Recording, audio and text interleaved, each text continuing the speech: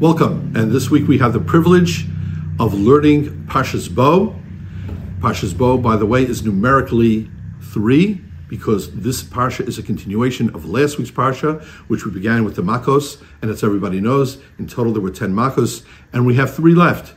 And so therefore it fits that the Parsha Bo would be numerically 3 because that's what we are up to. And the first Makkah that we're up to here, that there speaks about Arba.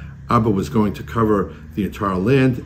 Paro was warned by Moshe and Aaron. Once again, Paro did not listen. Not only did not listen, but as the Torah describes, as it has a couple of times, Hechbadati es libo, Hashem hardened the heart of Paro. And interestingly enough, the Mefarshim explain Hechbadati, which we define as hardening the heart.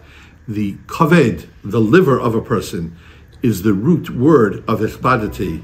And the liver is unique from any other part of an animal, that the liver, when you cook it, unlike any other part of the animal, instead of getting softer, it gets harder.